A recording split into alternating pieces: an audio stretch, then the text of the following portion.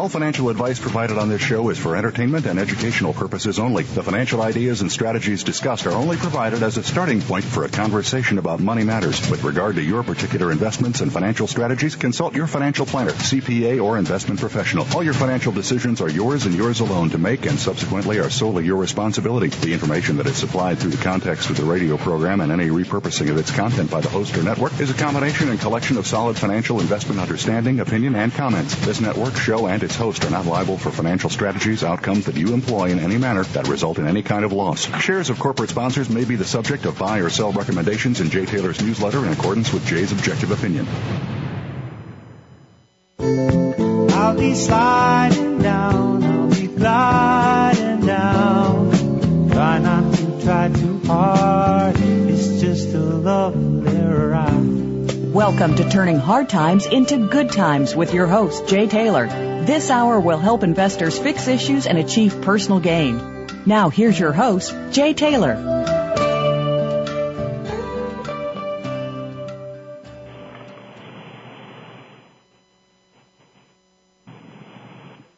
Yeah, I'm here now. Yep. I don't know what happened. Yeah, I'm here. Can you hear me? Okay, oh, it's all right. Great. Okay, well, we had some technical problems there. Yes, I am the host, Jay Taylor. Welcome back to Turning Hard Times into Good Times. Again, I want to thank each of you for listening to this show, making this the number one show on the Voice America Business channel. And, of course, we want to thank our sponsors for the second hour of today's show. They are Merrick's Gold, Legend Gold, and Rye Patch Gold. Well, we just heard from Dick Bove. He really seemed to have changed his views in the markets over the last several weeks. From his July 27th, the sky is falling remarks on CNBC, he told people that they should sell everything in sight, and then he turned fairly positive on some of the bank stocks later than that. So, Justin, I'm wondering, can you play Dick Bove's July 27th remarks? We have Bob Hoye with us. I want to play Dick Bove's remarks, and then I want to get Bob Hoye's response to those remarks, and then on with Bob Hoye for some of his own ideas about these very challenging and very interesting markets. So, Justin, can you go ahead and play Dick Bove's clip right now?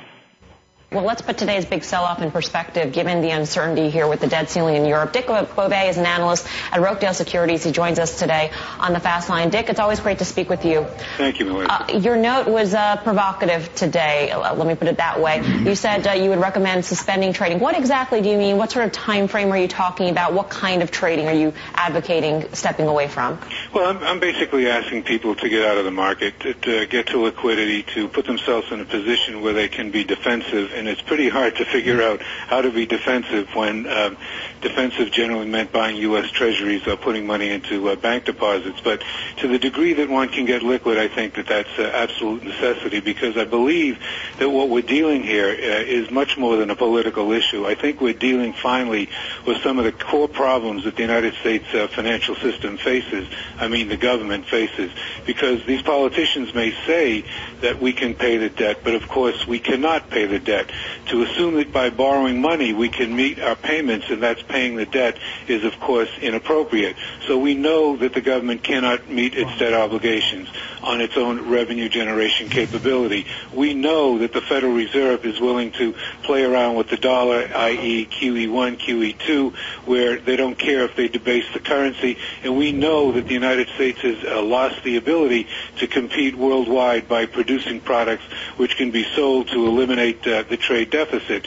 And it seems to me that we're finally reaching that point where we're going to have to come to grips with those issues. And I think that the answer to those issues is not going to be, basically pushing off the debt ceiling problem till January of 2013, and it's not going to be, a $4 trillion cut in the deficit if anyone were to do it. I think the problem is that we're restructuring the global financial system away from the United States. I think that's the core issue that we're dealing with. So, Dick, let me ask you, you say go to liquidity. At the same time, within that same note, you go through the various traditional safe havens. All of them have a reason to not be in them. What is the safe haven today? Do you not, when you say move to liquidity, because this is a very drastic move that you're advocating investors take. Yeah, well, what do they move that's into? the problem. We don't know what you don't know. So when you say move to liquidity, all we know is that a new one has to be developed, because you can't basically say, gee, I'm worried about the treasuries and therefore I'm going to go buy a whole bunch of short-term treasuries, or I'm worried about the credibility of the U.S. government and therefore I'm going to go put my money into some FDIC guaranteed deposit. The issue is, where do you go? You can't go to gold, you can't go to Swiss francs, you can't go to the euro, and in my view, you can't go to the dollar. So what is going to have to happen is, once we get a short-term resolution to what the immediate problem is, we're going to start to see the creation of the new safe haven, and it's not going to be based upon the United States financial system, which has been the global financial system for the last 50 to 70 years. We're going through a major sea change in the whole structure of how the financial system is going to operate over the next, who knows, 50, 60 years. And Dick, it's Tim. That's great news, I think, even for the United States, to be honest with you. But let's talk about short term now, because we're coming on some deadlines, and let's talk about the banks you cover. There's been a lot of tactical movement of banks being very cautious about their money market exposure, because that's the first place that's going to seize up. So give us some insight into the guys that, one, you think are best protected, have the most, cash reserves and liquidity in the short term, because I think no matter what camp you're on in terms of what the politicians do over the next couple of days, we all know that the Federal Reserve and the Treasury can maneuver over the next 6 weeks probably. So talk about the banks that could be squeezed, and people could really see how vulnerable they are.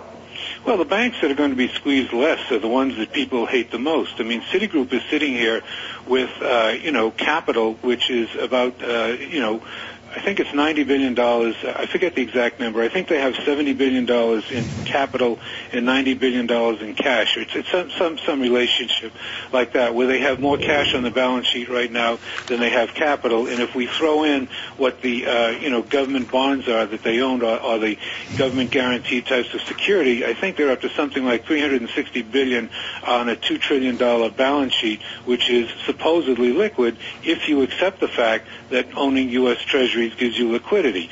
The banking system overall has $1.7 trillion backed up by the government in one fashion or another, either the backup on Fannie and Ginnie agency debt, or the mortgage-backed securities which are held, or the basic direct loans to the Treasury. There's no way that the banks can protect themselves if there's going to be a downgrading of the debt, which actually results in a 25 to 50 basis point increase in the yield on that debt. Dick, real quick, and I didn't mean to cut you off, but let's say there's a resolution tomorrow magically. Let's just tie a bow on this. Would you tell people don't get caught up in the euphoria of what will probably be a rally in the S&P and just to stay away for the foreseeable future? Right. In other words, basically, there is no resolution in the short run. In other words, you can come up, as I said, with a solution in which you say, okay, we're going to push off the debt ceiling to January of 2013. We're going to take $4 trillion out of the deficit, but that's not a resolution. The resolution is, how are we going to solve the underlying problems which gave rise to the huge deficit, which gave rise to this debt, which now has to start to be being paid back, which gave rise to the fact that the Fed is willing to debase the currency. And if we think we're going to get a rally that is going to resolve all problems simply because of a quick near-term solution, I think that's incorrect. Dick, let me just push back a little bit, because some people out there might think that you sound like Chicken Little a little bit, because the trading call that you're making, it almost sounds like you're recommending people go to liquidity and get out of stocks for an extended period of time, because the fact of the matter is all these problems that you're citing are going to exist for a long time. Things don't happen overnight. And also in terms of the U.S. and the dollar, for instance, being a safe haven, the world's currency, I mean, countries have been moving away from the U.S. dollar for some time. This is a transition that happens over decades, perhaps, not overnight. So it sounds like you could potentially be on the sidelines for a very long time. Well, you're certainly going to be on the sidelines for a short period, and I definitely believe the sky is falling, so you can call me Chicken Little if you'd like.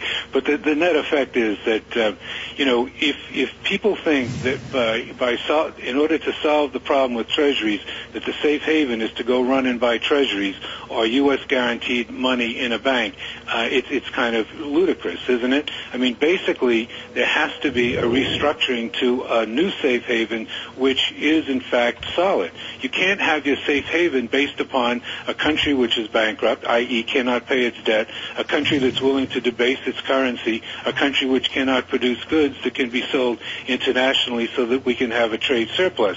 That's not the base on which you build a global financial system, but it is the base on which we're operating at the present time. It's going to change, and it's not going to change in a fashion which is conducive to benefits to the United States government or financial system. Let me ask you this quick question, Dick. What does your portfolio look like? Are you in all cash? Yes. You are. Your personal portfolio, you are in 100% cash, pretty much. Okay. Call him. Dick Beauvais, yeah, exactly. Just had it. Okay. Call Richard Little. Dick, great to speak with you. Dick Beauvais over at Rokedale Securities. All right, folks, you just heard Dick Beauvais, and now we have Bob Hoye, who certainly will have his own thoughts about Dick's remarks. Bob, you just heard what Dick had to say. What are your thoughts? Well, yeah, he came out with a cautionary statement in July. Mm-hmm. Looking at the S&P, that was nice timing. And then, as I understand, he was a little more positive today. Yeah, he's been positive. He turned positive on banks. You couldn't tell it from that clip you just heard. He on our show, his live remarks a few minutes ago was to the effect that there are several of these banks that have enormous amounts of cash liquidity, cash in excess of their net worth, and I don't know. I have to go back and look at the statement. I did that part. The cash position in banks is typical of a post-bubble contraction, whereby these guys get shocked into being frightened, and the Federal Reserve can provide any amount of reserves, but if the commercial bank or the investment bank is not lending it out, then you get into the old pushing on a string routine. But Jay, this is a fairly methodical post-bubble condition. Mm-hmm.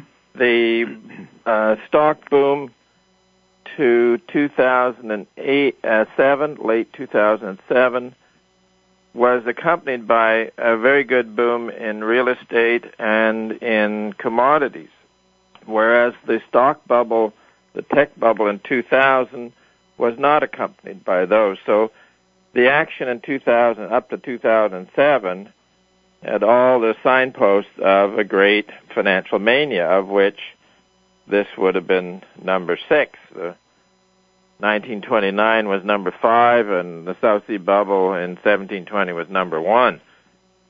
So to go back to 2007, we expected the yield curve to begin to change in May of that year, and it did, and that would be well, first of all, it was inverted with the boom, and typically a boom will run 14 to 16 months against an inverted yield curve.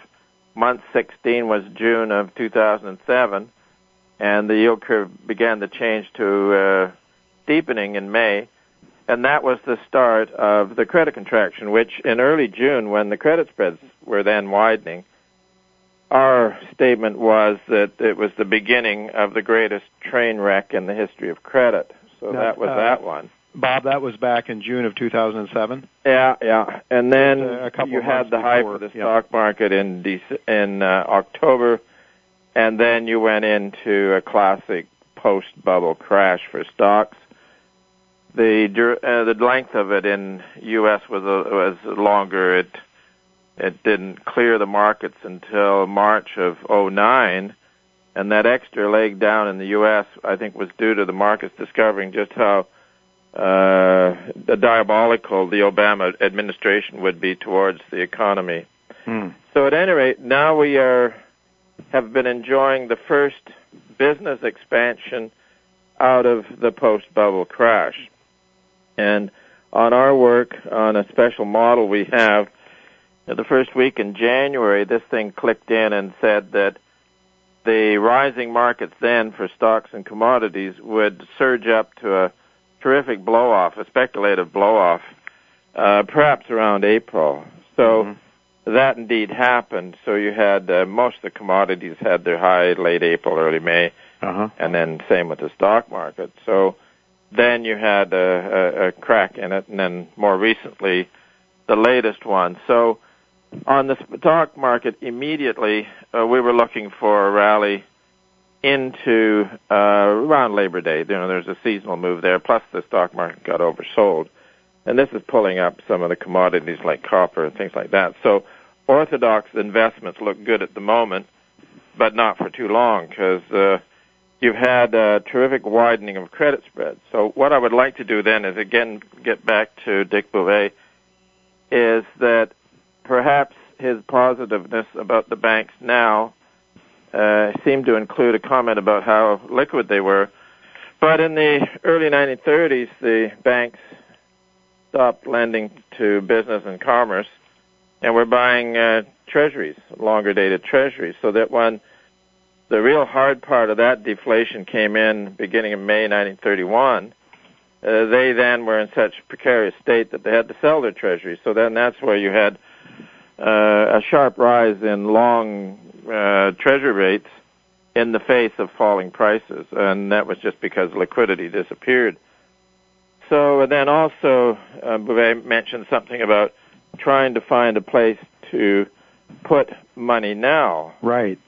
And on that one, history provides a reliable guide, and that is that in a post-bubble condition, the careful money goes to the most liquid items. That's treasury bills in the senior currency and gold. Those are the most liquid items, and this is, of course, part of the, well, I've been maintaining for a couple of years now that the reason why T-bill rates are so low, it's not due to Federal Reserve policy. It's due to the fact that there's enough scared money out there at any given quarter that is sitting parked in U.S. Treasury bills because it's the most liquid place. So market forces have driven down T-bill rates to extremely low, and also in the hit in July and August to the stock markets, when gold really soared, the T-bill rate fell in half to 0.00 whatever. Yeah. And there was no change in the U.S. dollar index. So we're going to stay with the tried and true recipe rather than try to guess things with our own imagination. Right. Is that the safe place to be is in the most liquid items. That's T-bills in the senior currency. The U.S. dollar is still the senior currency, and gold is still gold. So that's where we would be. Well, Dick would, he was arguing against T-bills, against treasuries, because well, he's hung up on the fact that he thinks that maybe the Federal Reserve and the Treasury can still continue to depreciate the dollar, but I don't think that's possible because we're in, and he indicated a possibility of a big change going on. Well, there is a big change going on, and this has been the brutal expansion of government in supposedly free countries. Right. And it's become virtually an experiment in unlimited government. And, of course, that requires unlimited financing. And the typical ways that a federal government raises money is through taxation, of course. And with the debt ceiling argument, the Republican Party, with the backbone from the Tea Party, said no to a tax increase. Well, the left couldn't believe what hit them, but they've said no to tax increases. Yeah. Then the other way that the state raises money is through debt issue, and the latest rally in T bonds out of, it was January when we had the buy, up until recently when we had the sell, they technically became rather overbought. So we're watching this with interest because you have another typical thing from the post-bubble condition, which is a spreading revulsion for longer debt. And this is more acute recently with Greek two-year notes getting up to, a 50 or 60% yield.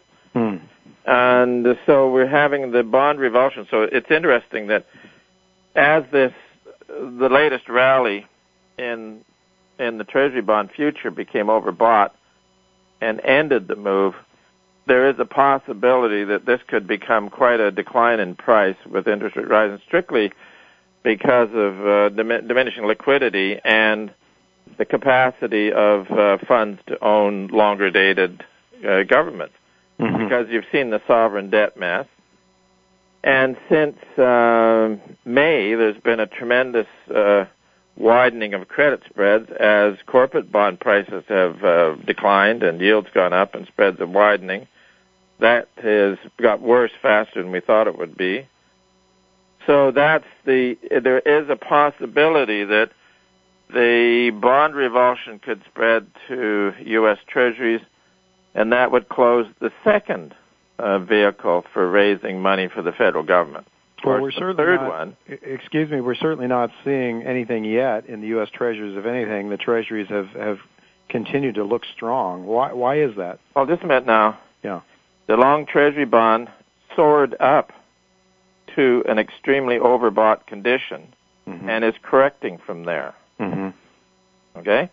That was a week or so ago. Yeah. So anyways, and it is possible that this would be the start of a severe decline in long Treasury bond prices. In which case, the window will be beginning to close against that form of funding. Okay. Now then the next stage form of federal funding has been just straight currency depreciation, where that's the finest form of state theft. And you've got the dollar is technically making a bottom against most currencies, and it's close to starting what we think will be a serious rise. The reason why the U.S. dollar would rise, of course, is the same reason for why it rose in the 2008 panic, is because the whole world is short U.S. dollars. That's traders. Now, on the other hand, in a financial mania, whether it was in focused in the financial capital when it is currently New York, prior to that it was London, and the thing that happens with that kind of a mania, although everybody talks about the stock market side, there's a lot of debt issued in the financial capital of the world that after the mania has to be repaid. And so in earlier days, where London would lend money to Bolivia or Turkish banks or Egyptian banks in the mania, that then those lenders had to repay that money and service their debt into London in sterling. Only this time around, it's New York and U.S. dollars. So even if you had, say, only 60% of the debt underwritten, due and payable in New York, that's the majority, and that's what you need. So then any post-bubble contraction, the world swings to having extreme problems in repaying debt. So then in the future, you will have not just traders who are actually short dollars, but you got all of those bond issues out there that every quarter they'll be repaying interest or retiring the debt in New York. So this is where you can say that one of the features of every post-bubble contraction is that the senior currency becomes eventually chronically strong against most other currencies and most commodities for most of the time. Right. So this is still highly probable. Yeah. And if we go into a liquidity crisis this fall, and let's face it, the widening of credit spreads through the summer was quite a big warning. So I think that the means by which the ambitious government has been funding itself through increasing taxation is going to be closed, through increasing bond issues has a probability of being closed, and then through just plain state theft or depreciation, that opportunity, that privilege may be denied by market forces as well. It's going to be exciting times. And the other thing, Jay, about this is please note that I haven't said anything about the genius of policymakers. Yeah, I want to get to that, Bob, but I want to ask you before we get to that, the new bull market on common sense, as you put it. But before we get to that, I want to ask you then, so you're seeing a stronger dollar relative to other currencies, but correct me if I'm wrong, you believe that gold will be stronger than the dollar. In other words, if we look at John... Not right away. My colleague had the high price for gold in the latter part of August. That was a target made in January, and that it was also reach a high momentum, which it reached. So we're now in a place where gold will correct against U.S. dollars and most other currencies. So for the short time, Bob, for the short term, you would be out of gold and into dollars at this moment. Yeah. Well, as a matter of fact, I'm short, add a little bit more to my shorts in gold today and gold stocks. Okay. So anyways, but here we want to go into the real world, which is the real price of gold. And the costs of gold mining fluctuate hugely on a business cycle. The price of building materials goes up, the price of energy costs go up, and this is why gold mining doesn't do so particularly good in a business cycle, because guys mining copper will do better. So what we do is keep track of the real price of gold, which traditionally you would take the price of gold and divide it by the consumer price index. But since the Clinton era, the calculation of the CPI is suspect. But then it's more fun if you compare it to commodities. So we created our own commodity index to be very close to that of the Economist All Items, and it is fairly close. So in going back over the huge sweep of history, since the advent of central banking and the first bubble that came out in 1720, the real price of gold declines with every great bubble to a significant low. And then once the mania is over, then the real price of gold heads up. And typically a post-bubble contraction can last for 20 or 25 years, with the usual 3 to 4 year business cycle coming and going. Yeah. And that business cycle, like, as I said, we probably completed the first business expansion out of the crash. And so we'll look at gold, which on our gold divided by commodities index had, which we think is a secular low of 143 in May of 2007. It then soared up to over 500 with the crash that ended in March of 2009. Mm-hmm. And then with the rebound in financial markets and commodities, that then declined to 300 back in February. And then in April is when the real price of gold, divided by commodities, made its breakout and set the uptrend. And that then gave the warning that the financial markets were going to come under some severe weather. Right. So now, and we thought that maybe in a year and a half from May, that our real price of gold would be up to 500.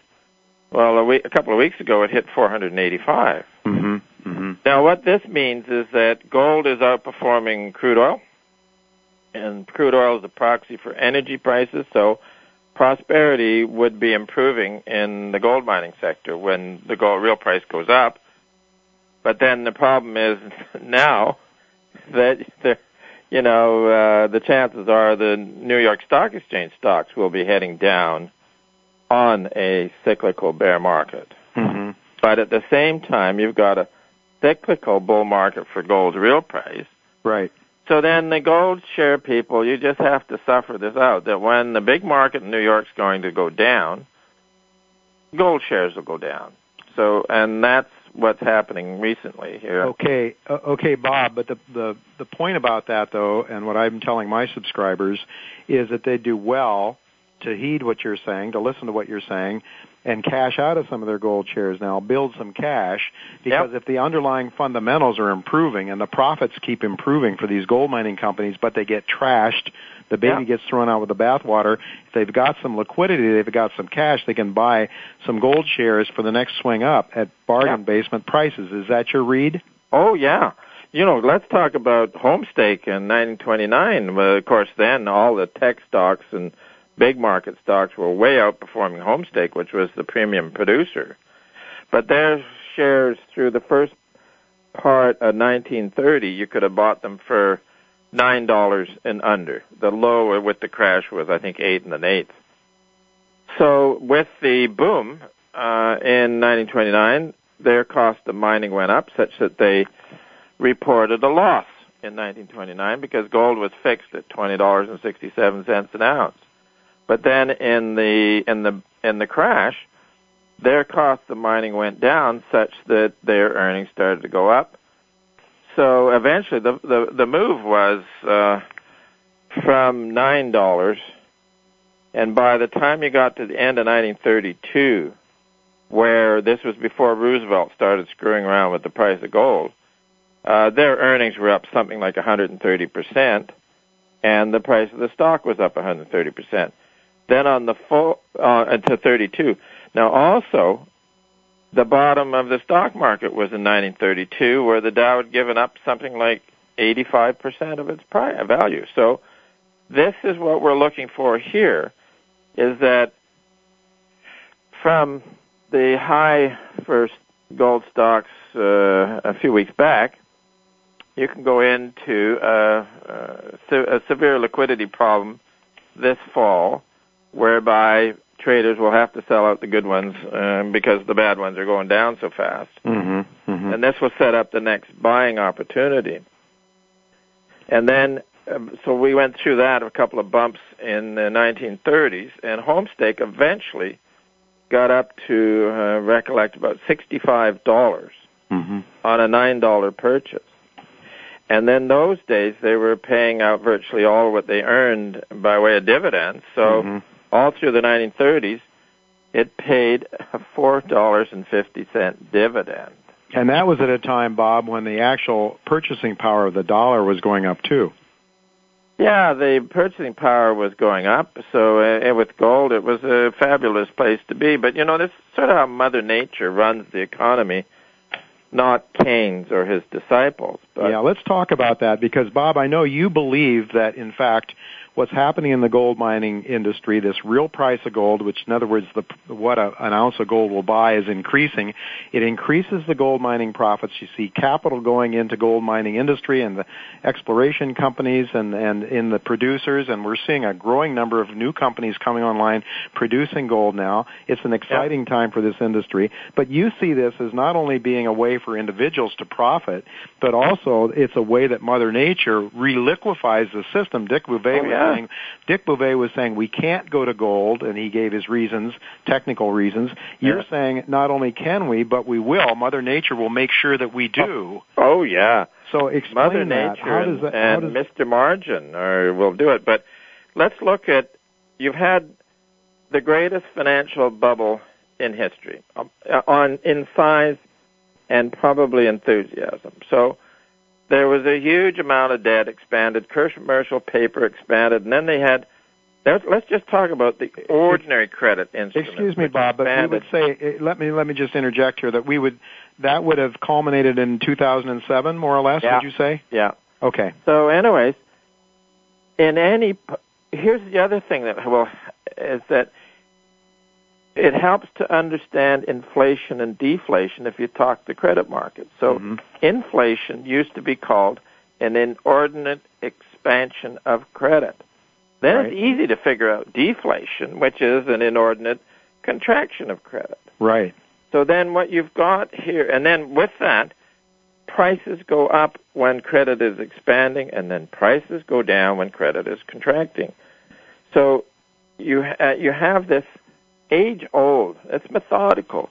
So then and they cry about it. Bouvet was saying something about the banks are hoarding cash. Yes. And then you've got the credit contracting, and you've got another outbreak in the last few years of the policymakers attempting to make a credit contraction go away by throwing more credit at it, which has never been successful in the past, but unfortunately, each policymaker when he comes up with the idea, thinks it's original.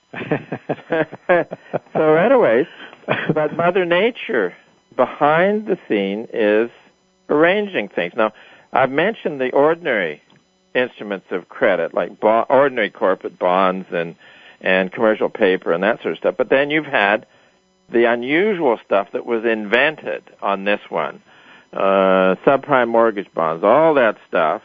Now, a lot of that just plain disappearing, and eventually a lot of corporate bonds will go default as well. But in the meantime, credit is contracting, and let's both of us agree that the stimulus really didn't work. So it's another example of throwing credit at a credit contraction, and the contraction continues. But in the meantime, with the gold's real price going up, and in our calculation, the low was 143 in 2007, and now we're looking at, let's say it's corrected recently, maybe a 460 number. So what happens, and as you were saying, Jay, the business gets more profitable and produces more. Even on exploration bets, you then have the valuation of exploration of mineral deposits improve such that become ore or even high grade ore. Mm-hmm. So this is Mother Nature raising the real price of gold, which then improves the production of gold, and that gold will get into the banking system no matter how many Keynesians there are around. Right. And here's the other thing, is that it works every time. Yeah. You have, since the 1720 bubble, the sharp decline in the real price of gold as the bubble concludes, and then a 20 to 25-year typical increase in the real price.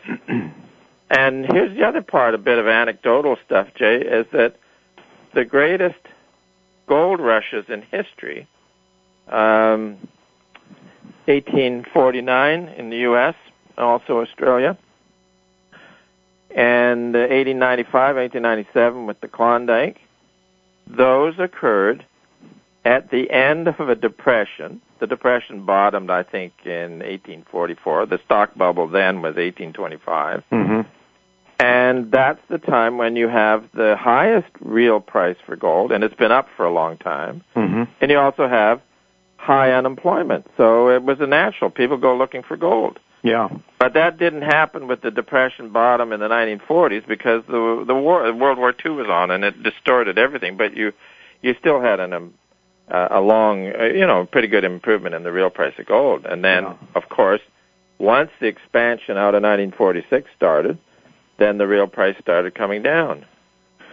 So Mother Nature runs the deal, not the policymakers. It's the markets that decide. The markets are more powerful than policymakers who tend not to have common sense. Yeah, we sort of had the chuckle here. You talked a minute ago about how these central bankers think they were the first ones to think about printing money, and of course we've been, to overcome the deflationary, natural deflationary momentum of markets, and certainly, we've been told all about how this great economist from Princeton named Ben Bernanke is such an expert on how to overcome deflation, and he is going to print money like never before and do it smarter than anyone else, and it doesn't look like it's working very well, does it? No. Well, I'll tell you one thing. Bernanke is a very selective scholar. Mm-hmm. And also, Milton Friedman was with Anna Schwartz on that book about the contraction in the 1930s. They all dream up this idea that the Federal Reserve was tight after 1929. And this happens because in most economists' eyes, the Federal Reserve System is perfection. Yeah. And that it didn't prevent the early 1930s contraction. They can't admit that the system failed. They have to say that the guys running it didn't do a good enough job. Okay, but if you read the newspapers rather than the textbooks, because the textbooks edited out reality, right? That in August of 1929, when the Fed raised the discount rate from 5 to 6%, since then, interventionist economists have said that was the problem. If they hadn't raised it then, you wouldn't have got the depression. But the Federal Reserve explained, and this is the interesting part, is that the New York Times carried the story, that they were tightening money to Wall Street, which was becoming speculative, And at the same time, they were taking steps to ease money to Main Street. Yeah. So they were on to the fact that it was a runaway market. Then, in the crash itself, the New York Fed was much bigger than all other chapters put together, just as it is now. Well, the Fed opened the discount window and bought bonds out of the market, and it, to an extent that it exceeded its authority by a factor of 6 times. So it threw a lot of money into the market. Early 1930, the Fed, in an announcement, patted itself on the back by saying that they had met the panic in the typical classical way by discounting liberally. Huh. So then, here's another one, and it's in a Barron's editorial in 1932, and it pointed out that, and I haven't got the whole quote in front of me, but the gist of it was that every anti-deflationary measure taken by the Federal Reserve has been seen not to be successful, but because of the deflationary vortex going on in the bond market. I knew they used the term vortex. Yeah.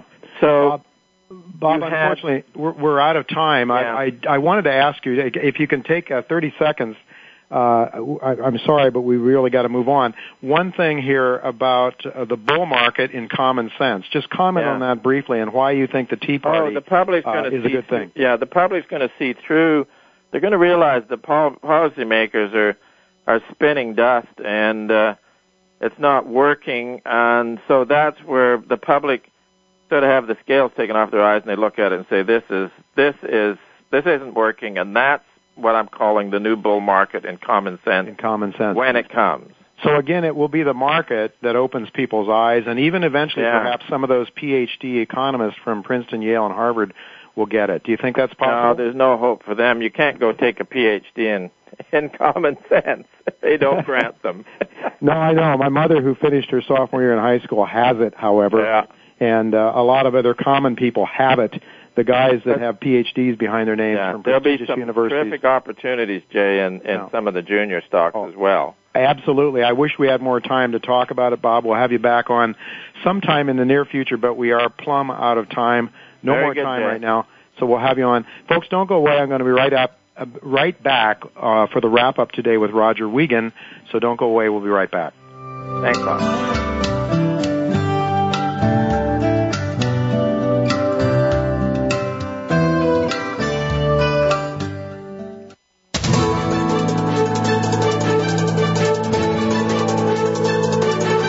Whether the market's up or down, or if you're looking to improve your portfolio, our experts are ready to talk to you. Call now toll free 866-472-5790. That's 866-472-5790. Voice America Business Network. Merrick's Gold, with over 800 square kilometers of contiguous permits in West Mali, Africa. Merrick's and exploration partner IM Gold have spent $16 million on the advanced stage Surabaya Gold project in Mali. 40,000 meters of diamond and reverse circulation drilling currently underway to expand Merrick's indicated resource and to determine the true size of the Surabaya Gold deposit. Exploration also continues on the huge gold anomaly at Zone Bambadinka, as well as the major gold system on the Babara and Kofia permits. Romeo's Gold offers unprecedented opportunities in the final frontier of British Columbia's Golden Triangle, a copper-gold-rich region with improving infrastructure. Romeo's properties are located in the vicinity of multi-billion-dollar deposits. With its $6 million-plus drilling program underway, Romeo's Gold is focused on developing world-class mineral resources in a major upcoming mining district. Rypatch Gold Corp is an exploration company seeking to build a sizable inventory of gold and silver resource assets in mining-friendly Nevada, the world's fourth richest gold region. This well-funded company now has 1.2 million ounces of gold and gold equivalent in the measured and indicated category, plus 2.7 million ounces of gold and gold equivalent in the inferred category, with ongoing drilling to achieve a goal of 10 million ounces of gold. For more info on RPM, please visit our website at www.rypatchgold.com. When When it comes to business, you'll find the experts here. Voice America Business Network. Welcome to the human race. Some kind of love and ride. I'll be sliding down, I'll be gliding down. Try not to try too hard, it's just a lovely ride. You're listening to Turning Hard Times into Good Times with your host, Jay Taylor. If you have a question or comment about today's show, Jay would love to hear from you at 1-866-472-5790. That's 1-866-472-5790. You can also send an email to questionsfortaylor@gmail.com. That's questions, the number 4, Taylor@gmail.com.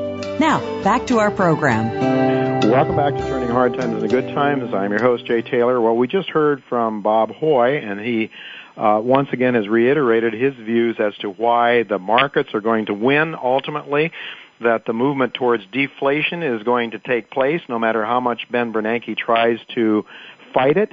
And we're seeing fights against deflation all over the place. In Europe, not any different, in fact. We're seeing growing insolvency problems everywhere, Greece, of course, and then the pig countries. And we're seeing also some real backlash about, bailing out. The German people, for example, are becoming very upset. Well, I'm really glad to have Roger Wiegand back. Roger's not been with me that much. He's been traveling. I've been traveling one thing or another. But Roger is a partner of mine, and Roger has some things to say about what's going on in Germany now. Welcome back, Roger. Thank you. Thank you, Jay. Roger, talk to us a little bit about what's going on in Germany. I did see that Merkel is starting to run into some real internal political problems with her willingness to work with the French and the other powers that be to try to keep the euro alive and keep it alive. Let's just say not alive and well, but alive. Talk to us about what's going on in Germany. Well, the one worlders, the IMF, the Bank for International Settlements, the World Bank, and so on, in conjunction with the Federal Reserve and Treasury in the U.S., are desperate to try to keep Euroland afloat, because if, in fact, it starts to unravel, the American banks are heavily involved in credit in Europe, and they would take an additional beating, which would really cause Bernanke and company and the U.S. Treasury to have to pony up another TARP. And I don't think politically they can do it. Whether or not they could actually come up with the money is another question. It's really doubtful. Wait a minute. Let me ask you, Roger, do you think, who can't come up with the money? Do you think Bernanke would have trouble with another TARP, or are you talking about the Germans? I think both, really. In Europe, first of all, by charter, within the Euroland community of nations, there's 17 involved. By charter, they're not, the Euroland Bank, the Eurobank is not allowed to loan them money directly. That's what it says directly in their charter. Now, what they're trying to do to skirt that problem is to originate some new bonds that are going to be backed by some questionable credit. Some of it, they were trying to get it from Finland, some from Germany, some from France. France and Germany are the two leaders, and the pressure remains primarily on Germany because they've got the biggest credit and they've got the ability to put it up. And that would probably help the IMF to save the deal. But within Germany itself, Mrs. Merkel initially, several months ago, Jay, she was wanting to not do this. Yeah. She's on the side of the German taxpayers, but you know how politics works out. And what has happened here is she's got people in her own party that are rebelling against this now. She doesn't have the votes to really pull this thing off to help out the pig nations and go along with France and pony up the money. Right. So this big vote is going to be coming up here shortly on the 23rd of September, and if, in fact, this doesn't work out, the whole thing could unravel. Well, that's very interesting because Bob Hoye suggests that what's going on with the Tea Party is akin to what's going on within Germany and throughout Europe, and he says that this is a bull market. This is a sign of a bull market for common sense, a bull market in common sense. So the Tea Party, I mean, so I also understand, Roger, there may be some issues that are being tried in the courts. That is, some of these issues are finding their way into the legal system in Germany in terms of what is legal and what isn't legal. Any thoughts on that? Yes, that's correct. We reported that some time ago, and what's happening now is some people with some power within Germany are suing and saying this is illegal, and it's going to the German High Court, and the case is going to be open in the month of September. I don't have the exact date on that, but this is getting very interesting because now you've got this court case opening questioning the ability of the Euroland people to take German credit, and also we're having the vote in Parliament on the 23rd. I think that everything is coming to a head very swiftly, and everybody is arguing back and forth, and it's going to be a big mess. And if, in fact, the news and the media controls a lot of the stock market in Germany, just like the United States, and everything goes sour, and I think it's going to. The German stock market is going to drop.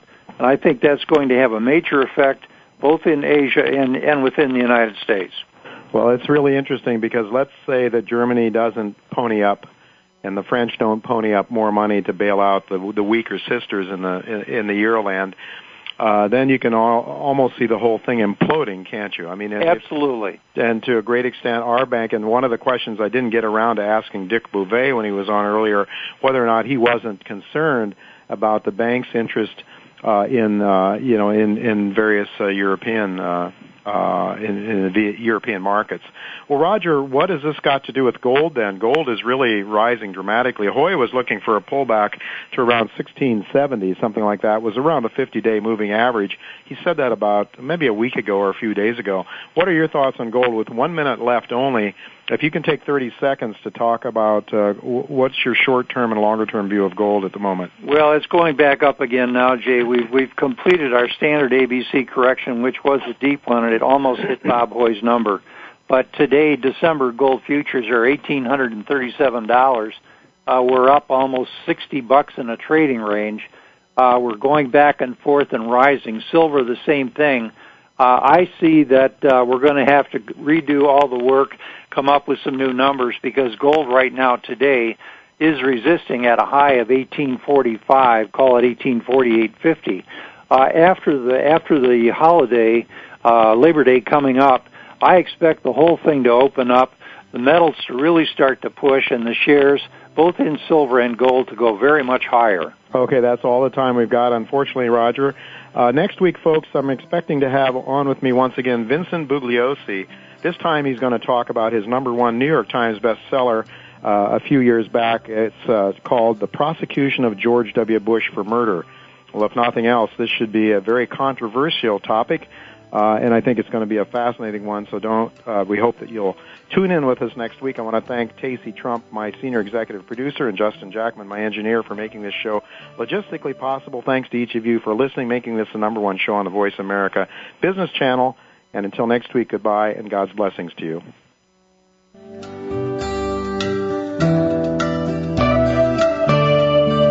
Thank you again for listening to Turning Hard Times into Good Times with Jay Taylor. Please join us again next Tuesday at noon Pacific Time, 3 p.m. Eastern Time on the Voice America Business Channel. Now the thing about time is that time isn't really real.